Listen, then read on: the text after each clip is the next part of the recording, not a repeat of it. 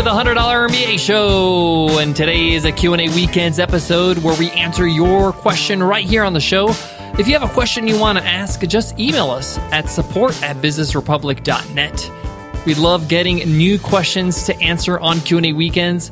As always, I'm your host, your coach, your teacher, Omar Zenhom. I'm also the co-founder of the $100 MBA, a complete business training and community online. And today's question comes from 13 Thieves. This question comes via Twitter. And the question is, I closed my website store and kept my Etsy store open due to the volume of orders I was getting. Did I make a mistake by closing my own store? Interesting question. I'm going to give you my take on it. Before I take a deep dive in today's question, I just want to clarify for those who don't know what Etsy is. Etsy is a peer-to-peer e-commerce website, and they mainly focus on handcrafted or vintage items, as well as some unique pieces that people make. They were founded in 2005, so they've been around for some time, but they really started to gain traction in the last few years. So the question is asking, I've built a Etsy store, I'm getting a lot of orders, but I also have my own e-commerce store on my own website. They're wondering if they made a mistake by closing their own store so they can handle the volume of their orders. It's a good problem to have, but it is a problem, and we're going to need to address it in today's episode. I can't wait to get into it, so let's get down to business.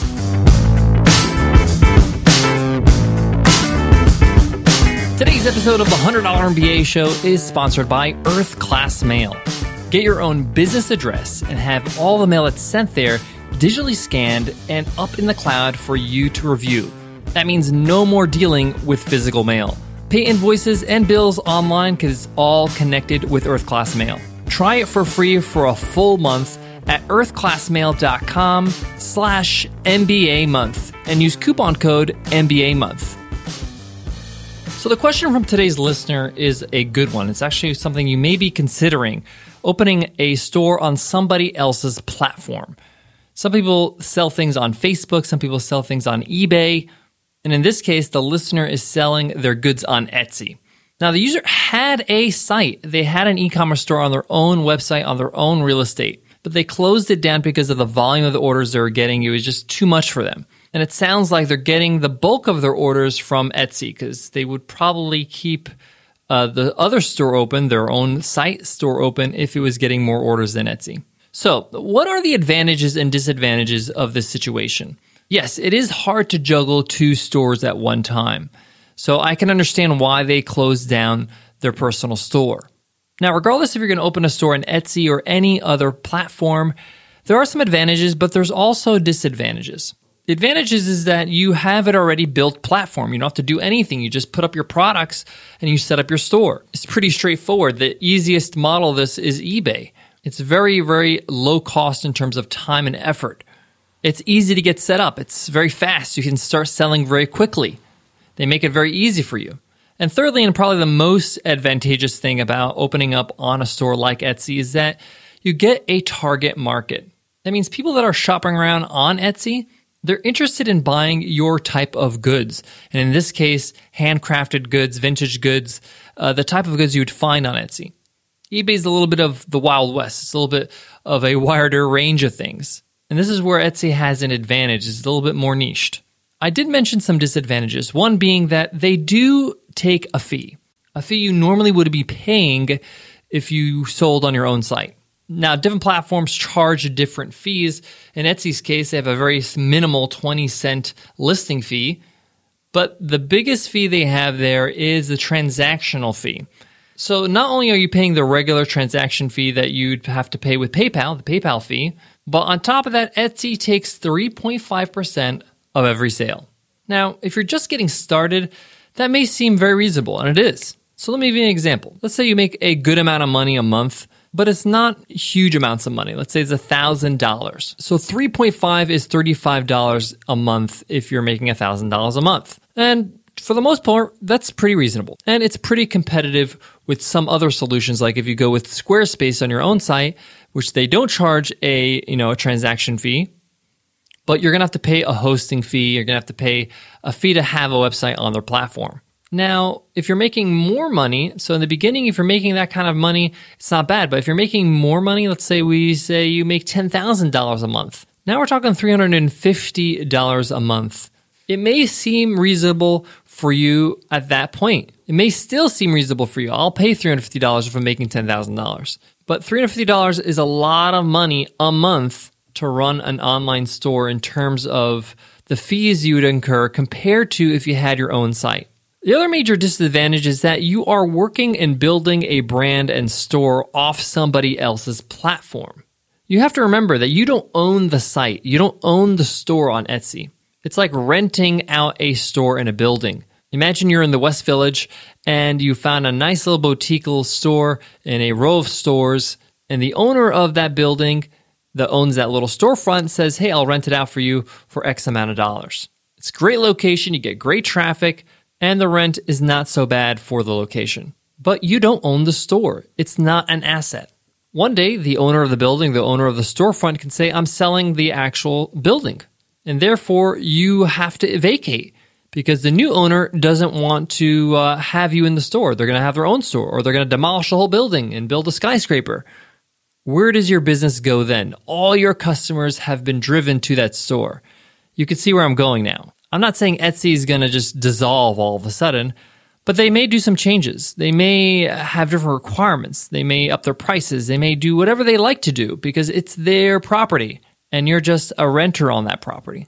So I'm always wary of building a store on somebody else's property. Now, having said that, the listener has a lot of volume come from Etsy. It's too much for them to handle, have both stores open. So I say this is a good problem to have. My advice is to start creating a system where you can start taking these customers that you're getting off Etsy and converting them into your own customers into a future store that you can open on your own site. I would probably have your site open. Offer something else other than your products for sale on your site, whether that's great free materials, reading materials, user's guides, fashion guides on how to use the products you're selling, an interesting blog, interviews with the creators of your products, things like that. You want to get in the habit of your users, your customers off Etsy going to your site. Get them to opt in for something, a freebie, a discount code, anything you can think of. What you're trying to do here is you're actually trying to get them familiar with your website, your own home. You don't have to process any orders. You don't have to have an actual store there yet. You can open that branch later on where you can transfer. But the point here is that you're not going to have a way to contact these customers if they don't opt into your email list and go to your website. So in the interim, just get them on your list. So later on, these customers that come off Etsy, you have their contacts. So when you launch your own e-store on your own site, or relaunch in your case, you have a way to contact them and say, hey, we're launching our new store. Here's a great discount.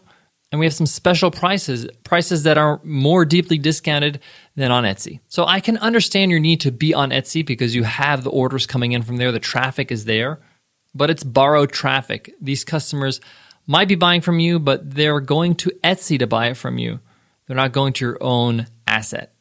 I hope that makes sense. I want you to have a plan in place where you make that transition so in the long term, sometime in the future, hopefully in the near future, you can get people buying from your own store. Build some quality content and get them to opt into your newsletter or your email list for a free gift after they buy. So I want to start to wrap up with some advice. Number one, don't feel bad. You got a lot of volume from Etsy. That's a good thing. You're selling. You don't want to overwhelm yourself. You don't want to disappoint your customers with poor service. So you decided to close your own personal e-commerce store. That's fine. Don't worry about it. See Etsy as a staging ground for your business, your e-commerce store, but know that the end goal is to be selling things from your own website. Transition them into a newsletter, into a free gift that you're going to be giving them by getting their email address in exchange so you can contact them when it's time to launch. Don't get me wrong, Etsy's a great platform, and there are a lot of advantages to it, and you can make some good money there, even with the fees. But I always highly encourage people to build their businesses, to build their assets on their own ground.